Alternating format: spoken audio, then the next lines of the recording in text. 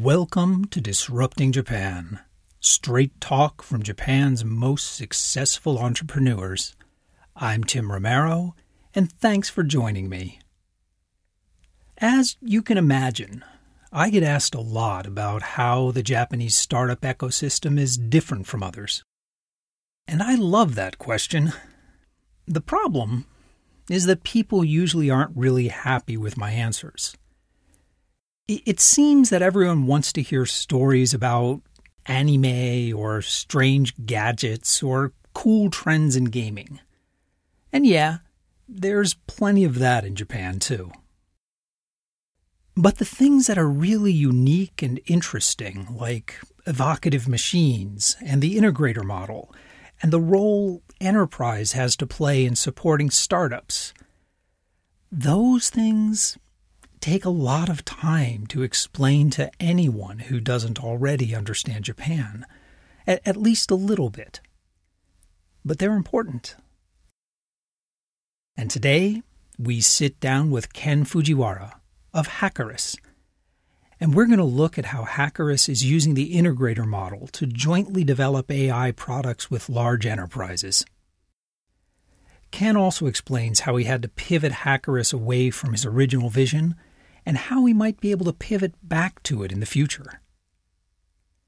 We talk about the challenges of pivoting and staying true to your mission, cover a few very good reasons why people don't trust AI, and we talk about one CEO who has made it his mission to destroy a startup ecosystem.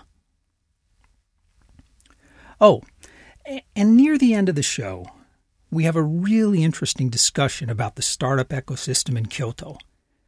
There really are some amazing things going on in Kansai. But Ken tells that story much better than I can. So let's get right to the interview. So I'm sitting here with Ken Fujiwara of Hackerus, and thanks for sitting down with me today. Thanks for having me. Hackerus is a collection of AI platforms that's targeted both at medical and industrial use, but you can probably explain this a lot better than I can. So what exactly does Hackerus do? Sure. So Hackerus is basically AI startups, and we provide AI-based applications for medicals, such as AI-enabled diagnostic solutions. And for manufacturing industry, we provide visual inspection services. And one of the core differentiators of our company is that we don't use a mainstream AI technology called deep learning. We use something else. I've noticed that. So you've talked a lot about your ability to create AI models based on very small data sets. How does that work? I mean, what exactly are you guys doing, if you don't mind me asking what the secret sauce is?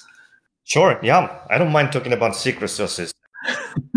So in machine learning in general, basic assumption is that you need a lot of data, what we call training data.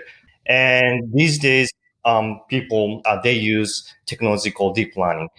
How deep learning works is that basically you feed it tons of data, and it can abstract the features from that data set, and it can create the model. Our technology called the sports modeling is quite different. So it can do the same thing, but it's from small data set. It's been around in academia around like year 2000. And we are the one first, who incorporate that technology and commercialize it. So that's our core strengths.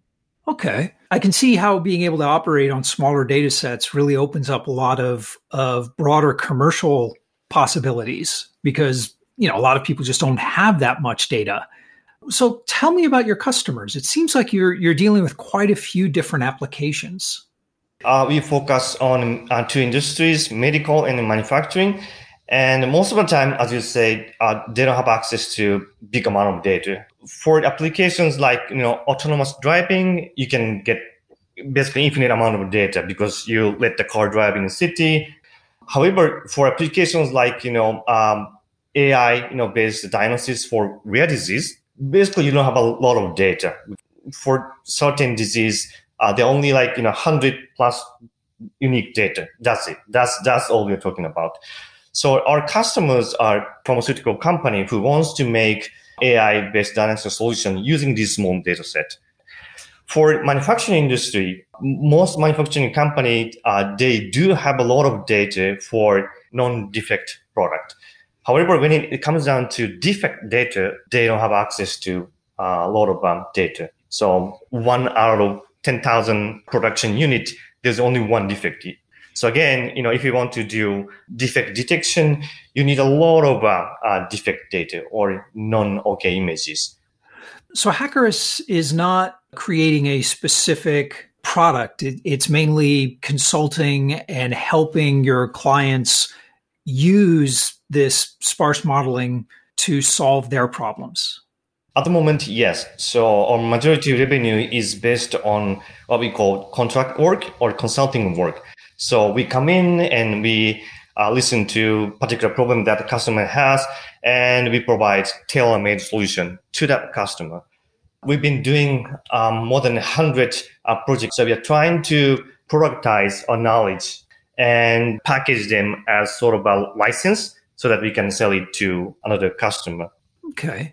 I think it's interesting looking at that Hackerus over the last 6 years. And actually, I want to talk about some of your really interesting pivots you've done. But before that, I want to talk a little bit about you. Oh. You founded Hackerus more than 6 years ago now, in 2014. But before that, you've been involved with quite a few startups before, haven't you? Yeah, actually, Hackerus is my fourth startup. That's why I look so old right now. So before this, I've launched 3 tech startups. This is not the first time doing startup thing in my life. This is your fourth real startup, but you've also had a lot of other projects you've worked on that never quite got traction, right?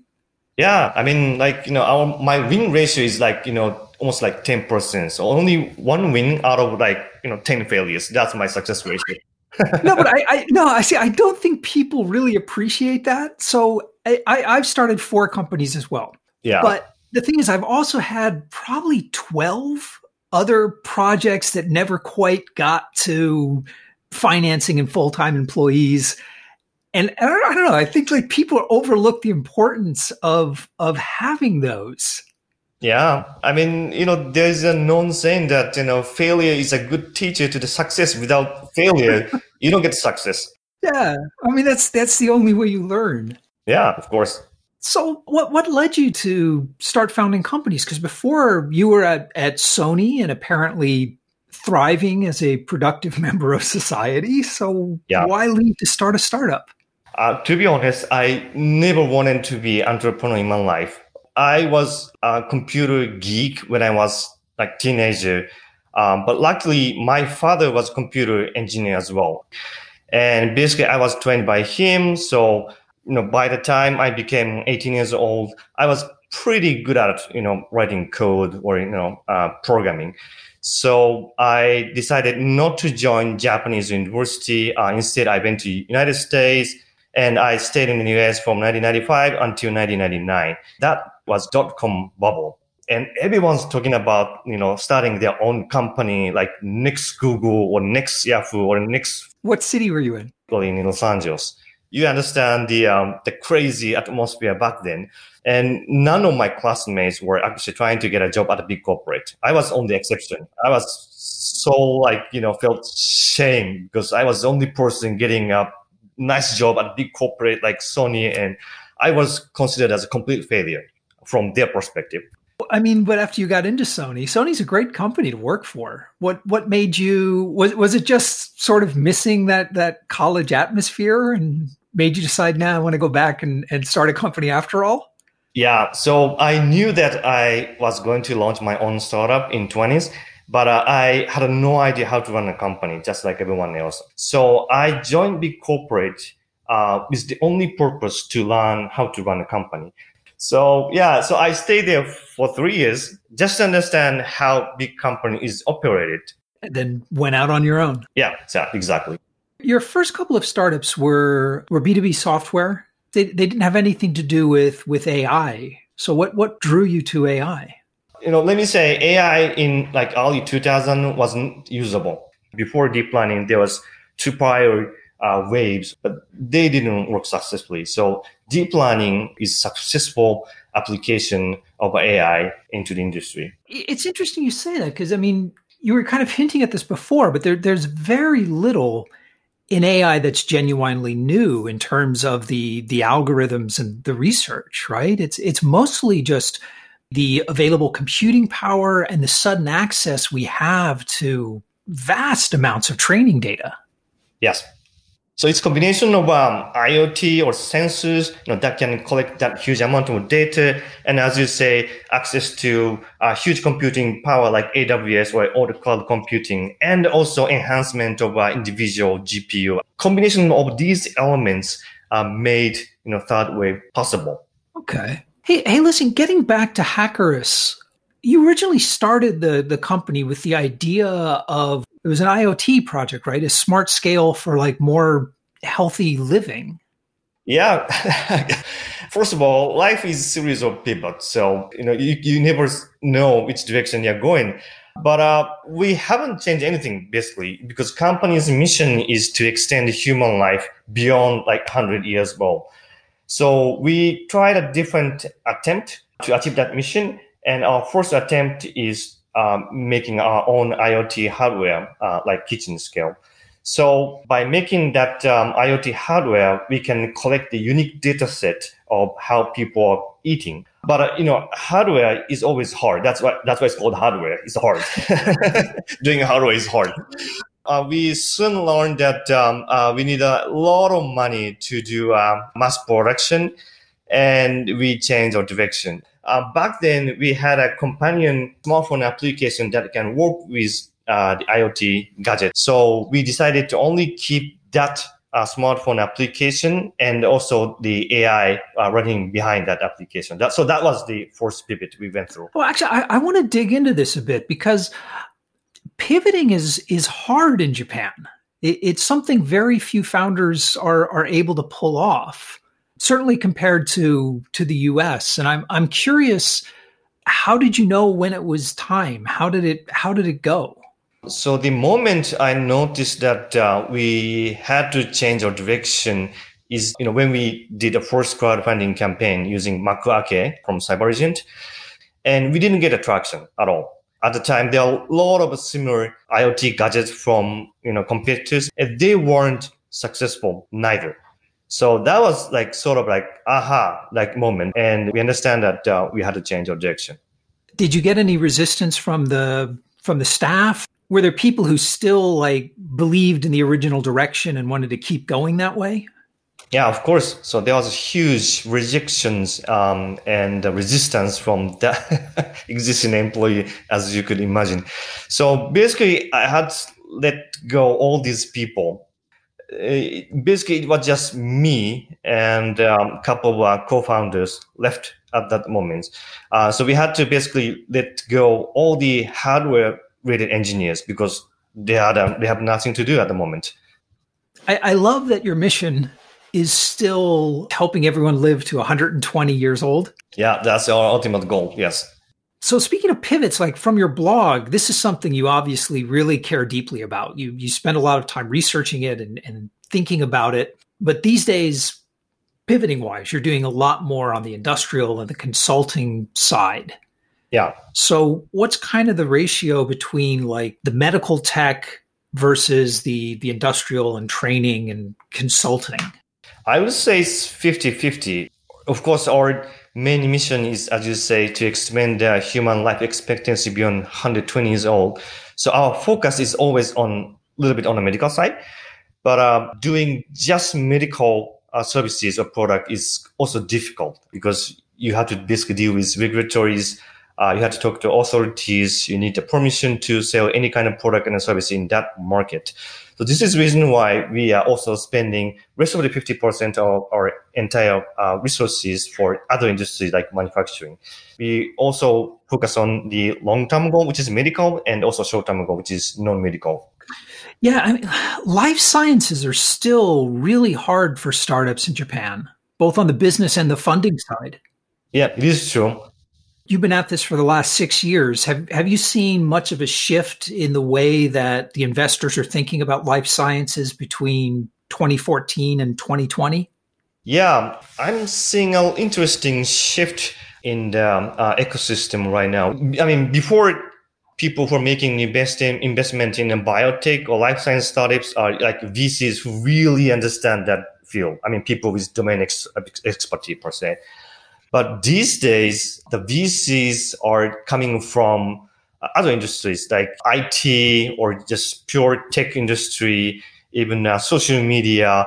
The VCs from these industries are the ones making investment in life science tech startups. Really? Yeah. So it doesn't mean that they fully understand the domain. Just look at ourselves. I mean, we are not exactly biotech or life science startup. We are basically coming from IT or tech or computer science field, but we are tackling the medical field. But life sciences VCs, man, it's a special breed because it's all this really expensive upfront costs, and you don't know if it's going to work for 7-8 years.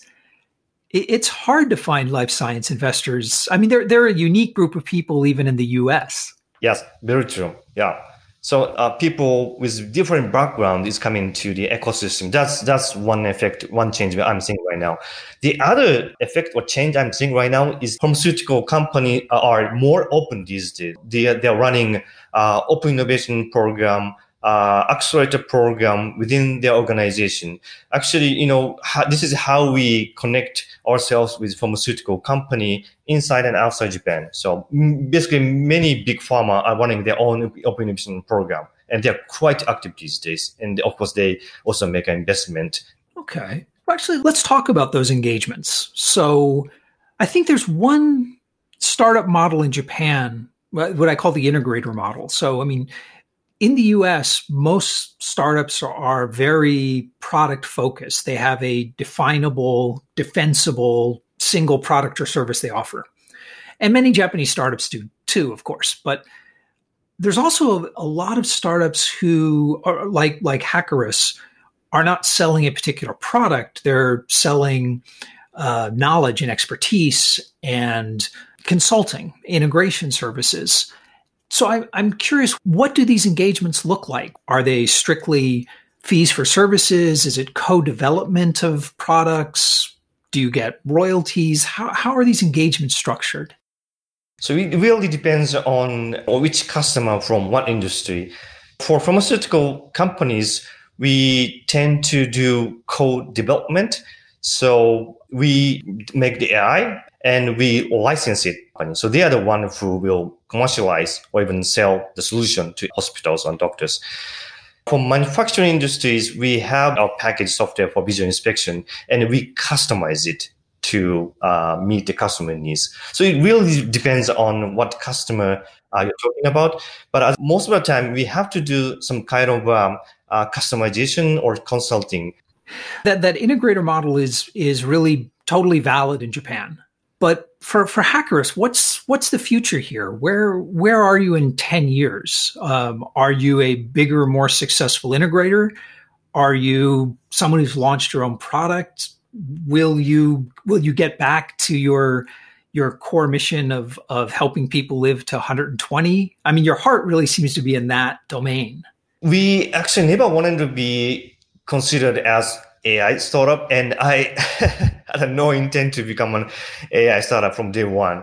I mean, we are, obviously, but as you say, our core mission is to extend human life expectancy. So right now, we're using AI as just one of the tools that we can use to make that mission possible. But in the future, we might be using other tools to achieve that goal. For instance, we might be producing our own food, maybe, or we might be producing our own drugs based on AI technology.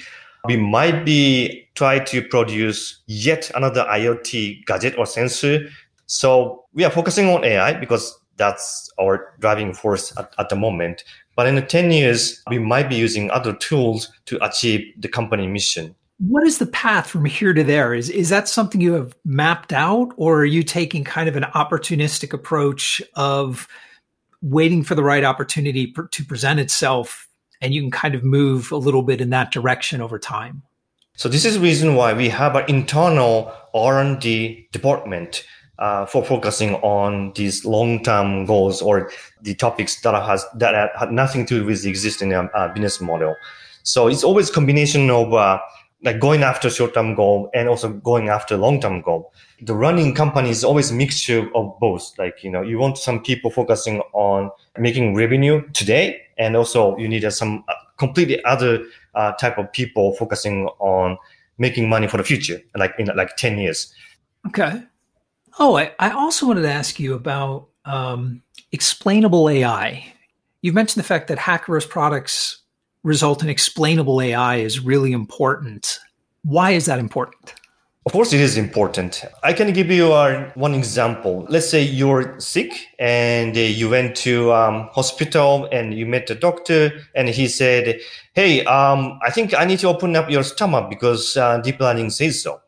Don't ask me why. That's the current status of current technology. I mean, I know I'm making extreme example here, but that's the problem that the deep learning has today. I don't think that's an extreme example at all. I agree with you. I've had discussions about explainable AI where people have said, no, it lets you tune it better. It lets you, but I think what you've hit is really it. It's we humans, even if the black box is better. Yeah. We're just not set up to accept the fact that, I don't know, this computer says to do it, so I'm going to do it. Or no one wants to tell their boss, well, the computer told me to do it. They want to say, well, here's why. Yeah.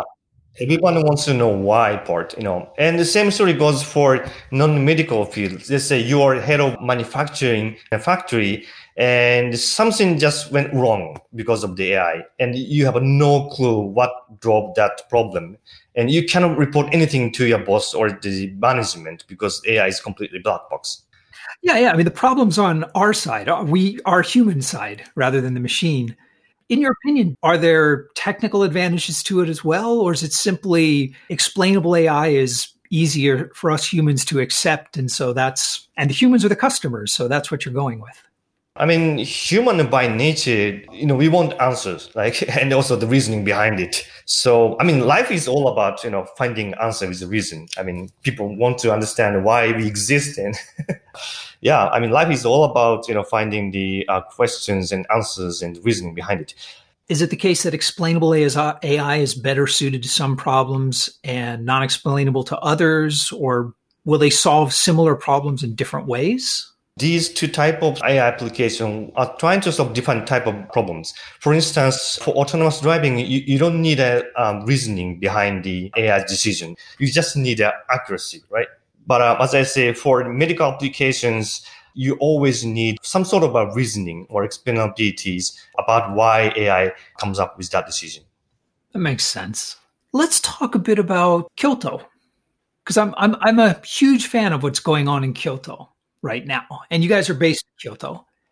And it's actually Kyoto today reminds me a lot of like Fukuoka 5 or 6 years ago.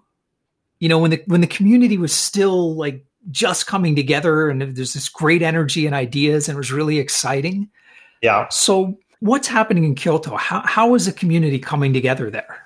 Kyoto has been known as a startup city for like at least like 50 years. There's Nintendo, Kyocera, Omron, I mean, you name it. There are a lot of successful company born out of Kyoto, and they all used to be a startup from day one, of course.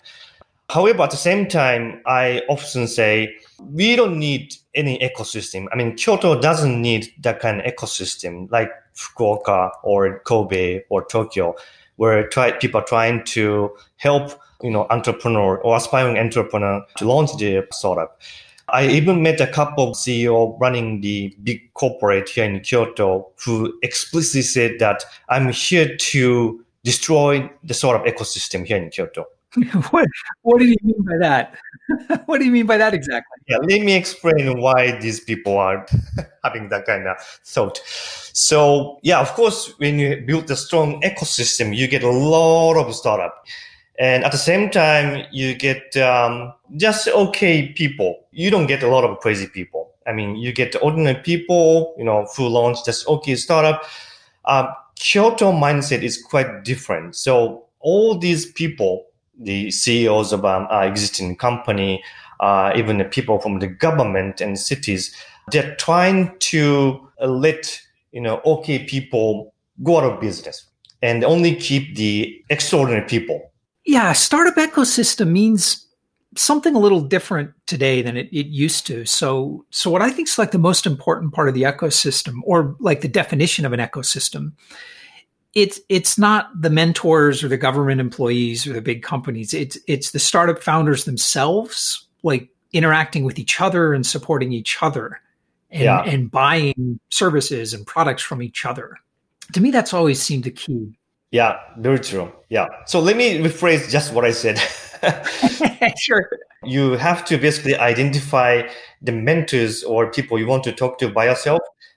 I've been doing my prior startup in Tokyo, so I understand there's a strong ecosystem in Tokyo and how Tokyo runs their own community. So there are a couple of groups and community out there where you can just go there and hang out with mentors and other entrepreneurs. I know that.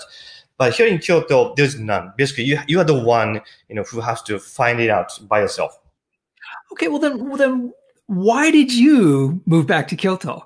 Because I mean, you started your Sony job was in Tokyo, and your first startup was in Tokyo. So why not stay in Tokyo? It's a lot easier to raise money, more founders around you. Why did you come back to Kyoto? Yeah. So first of all, I got too old. So Tokyo was just too busy for me. One of the reasons why I left Tokyo. But honestly speaking, I wasn't focusing on fundamental problems when I was doing startup in Tokyo. I was basically chasing the trends. That's all I was doing at the time. I wasn't, focusing on the core mission or even, what I wanted to do for my rest of my life. So that's the reason why I left Tokyo. And another reason is that, Kyoto is sort of my semi-hometown because I was born in a prefecture called Shiga that is located right next to Kyoto. So going back to Kyoto is almost like going back to my hometown. Yeah, very hands-on, heads down. That's the kind of stuff I wanted to do. And when you say that, so when everyone talks about startup ecosystems, they always talk about like the universities and the big companies and the mentor support, and that's all really important. But I think you hit on something that I think is so much more important than all of that, and that's like people from Kyoto want to live in Kyoto. Like when their startup gets big, they'll open a sales office in Tokyo, but they want to stay in Kyoto. And like Fukuoka is kind of the same way, but most cities, like when the startup starts to get big, they'll move the whole company to Tokyo. So I think there has to be this kind of, I don't know, like hometown pride or something to have a really good ecosystem. Yeah, well, you can call it pride, but I'm not looking at it that way.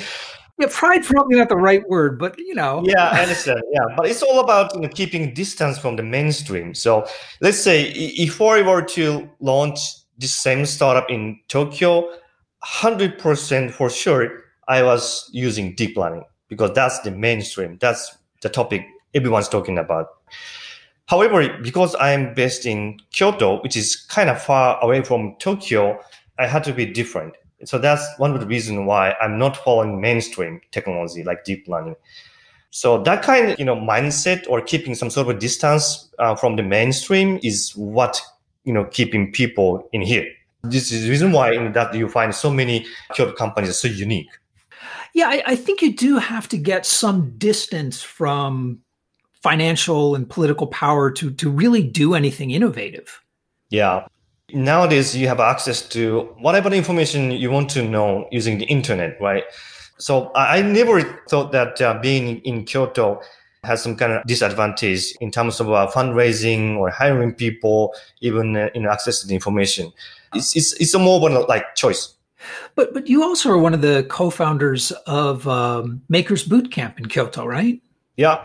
So that's an ongoing startup community out there. Yeah, so that contradicts with just what I said. So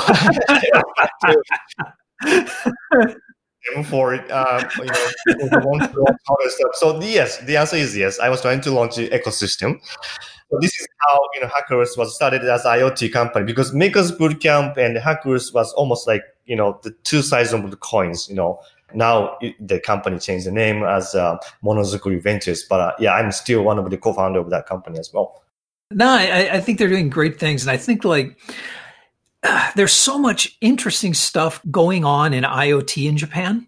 A lot of it is, I have no idea if it's ever going to be commercially viable, but it's just so much interesting and creative ideas are going on right now. It's so cool. Yeah, I agree. I think that's partly because, first of all, Japan is still known as one of the best manufacturers in terms of brand and the production quality. These days, we're seeing a lot of IoT or hardware startup founded by people who used to work at big corporate like Sony, Panasonic, Honda, Toyota. I mean, we didn't see these kind of people jumping into startup world before, but now we do. So that's part of the reason why we're seeing a lot of interesting IoT and hardware startup coming from Japan these days. Yeah, I think so too. And I think that especially with hardware, it's great if you've got a team of, 20-something college grads with some great, clever ideas, want to make some hardware great. But if you've got a team, and you see a lot of these now, which like two clever 20-something college grads and one guy in his 50s who has been doing production and supply chain for the last 30 years, that's a powerful combination. I think you've got to have that expertise to do hardware. Yeah, right. I agree. Yeah. Making hardware itself is hard enough, but making a service on top of this is even harder.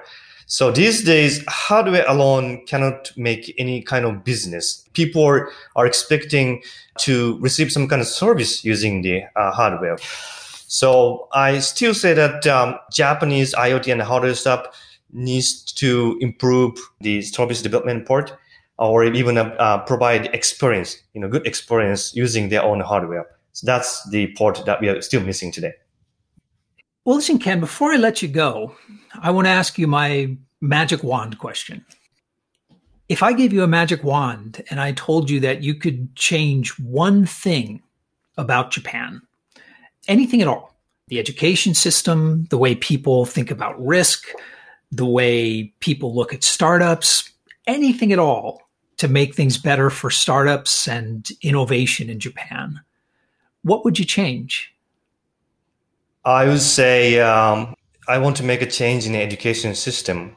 To be more precise, I want to force all the college students to spend 4 years outside Japan. You can go to any Japanese university, but you are not allowed to stay in Japan. 4 years? 4 years. Entire college days, you have to be outside Japan. Why? What would that do? What good things would happen because of that? That's mindset is coming from my personal experience that I studied in the United States for 5 years. So that's how I learned how to speak English. That's how I, met crazy people from startup world. And also that's how I met all these, interesting people, not just from the United States, but from all over the world. So spending some good amount of time outside Japan gives you so much different ways to look at the things in Japan. I mean, you are from United States, so you know what I'm talking about. So I really want to change that system and force all the students to spend, let's say, at least like 2 years. Let's say 2 years, not just 4 years. 2 years outside Japan. So they have to speak languages other than Japanese. Yeah, I guess, it forces you to learn new ways of thinking and new ways of approaching problems. Yeah. But I got to say, even before COVID hit, the trend in Japan was kind of going in the other direction, where we're having fewer Japanese study abroad. Yeah, I agree. I think, we are the peak of exchange student from Japan. And since year 2000, there are less and less students studying in the United States or abroad in general. I don't know what's making people staying inside Japan, but the people studying abroad are decreasing. But at the same time, the number of foreign students studying in Japan is really going up. Yeah. Is that something you think we're going to see reverse itself? Do you think there's going to be more of an interest? Yeah, that has to do with our own economy, I guess. Japan is still sustainable by itself, meaning that we can just launch product and services for Japanese people and you can still do good business just within Japan. Let's say, if you're in Israel, there's no domestic market. You're forced to do business outside Israel. So that forces people to study abroad and do business outside Israel, even interact with people outside Israel. So, yeah, I think so. I think like Japan's big market, both for startups and society as a whole, it's both, it's like a blessing and a curse at the same time. It is this wonderful test market where you can develop expertise and refine products before going overseas that, say, founders in Israel or Singapore don't have that option. I agree. But it does give you the option of being kind of lazy and saying, nah, this is enough. Why? We'll worry about the overseas markets later. And Japanese investors often don't like startups going overseas because it's risky and takes a lot of capital. Yeah, I agree. So I hope that situation will change in the future. But our company is also focusing on international market, as you know, and 1/3 of all the employees are non-Japanese. So English is default language within our company. We do startup meeting every day, every morning in English only. So we are willing to go outside Japan basically from day one. And we want to be showcase company that can change our perspective to Japanese market. Well, I have noticed that even if the number of students studying abroad is going down, the number of startup founders who are doing international expansion is certainly going up. Yeah. So that's a good sign. Yeah, that's a good sign. Yeah. But I know that all these companies are also struggling, to expand the market outside Japan, especially North America. Well, the U.S. is the hardest, man. It's so competitive and it requires so much capital to make headway there. But in the end, that's the market you've got to play in to really win at the game, right? Yeah, right. We are also definitely looking at North American market, but not necessarily United States.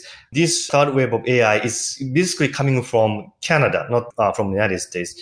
So we are looking at the Canadian market first to enter North American market. Excellent.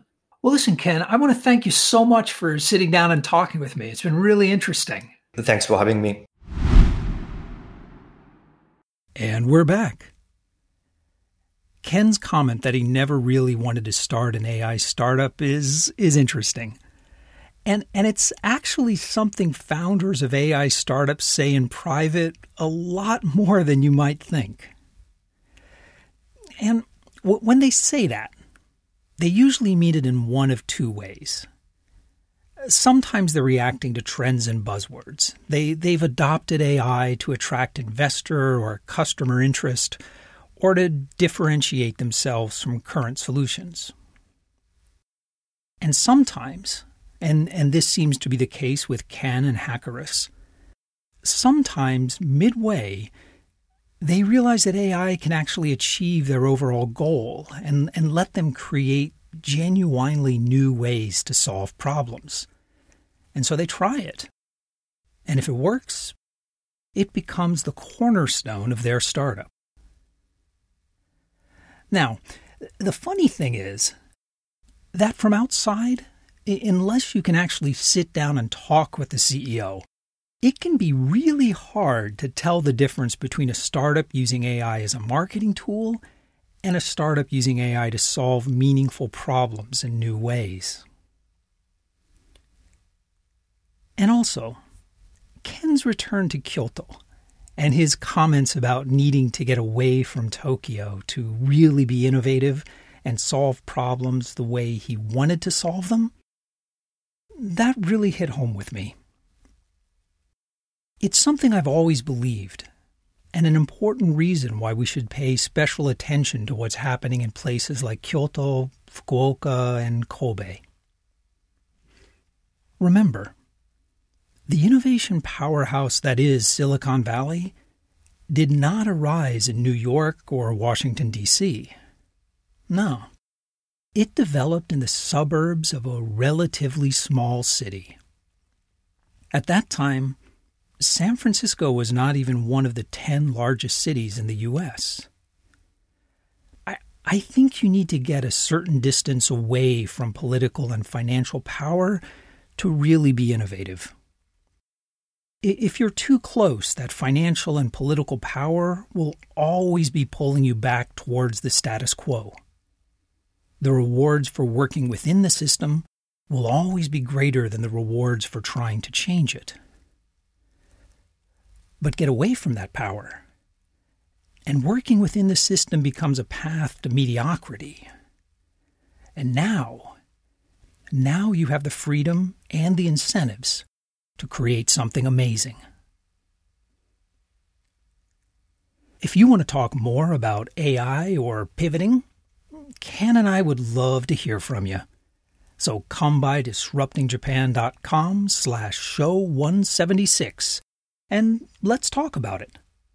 If you leave a comment, I guarantee that Ken or I, or maybe both, will respond. And hey, if you get the chance, check us out on LinkedIn or Facebook. But even better, if you like the show, tell people about it. Disrupting Japan is my labor of love. It's free forever. People hear about the podcast because listeners like you enjoy it, and they tell their friends about it. But most of all, thanks for listening. And thank you for letting people interested in Japanese startups and innovation know about the show. I'm Tim Romero, and thanks for listening to Disrupting Japan.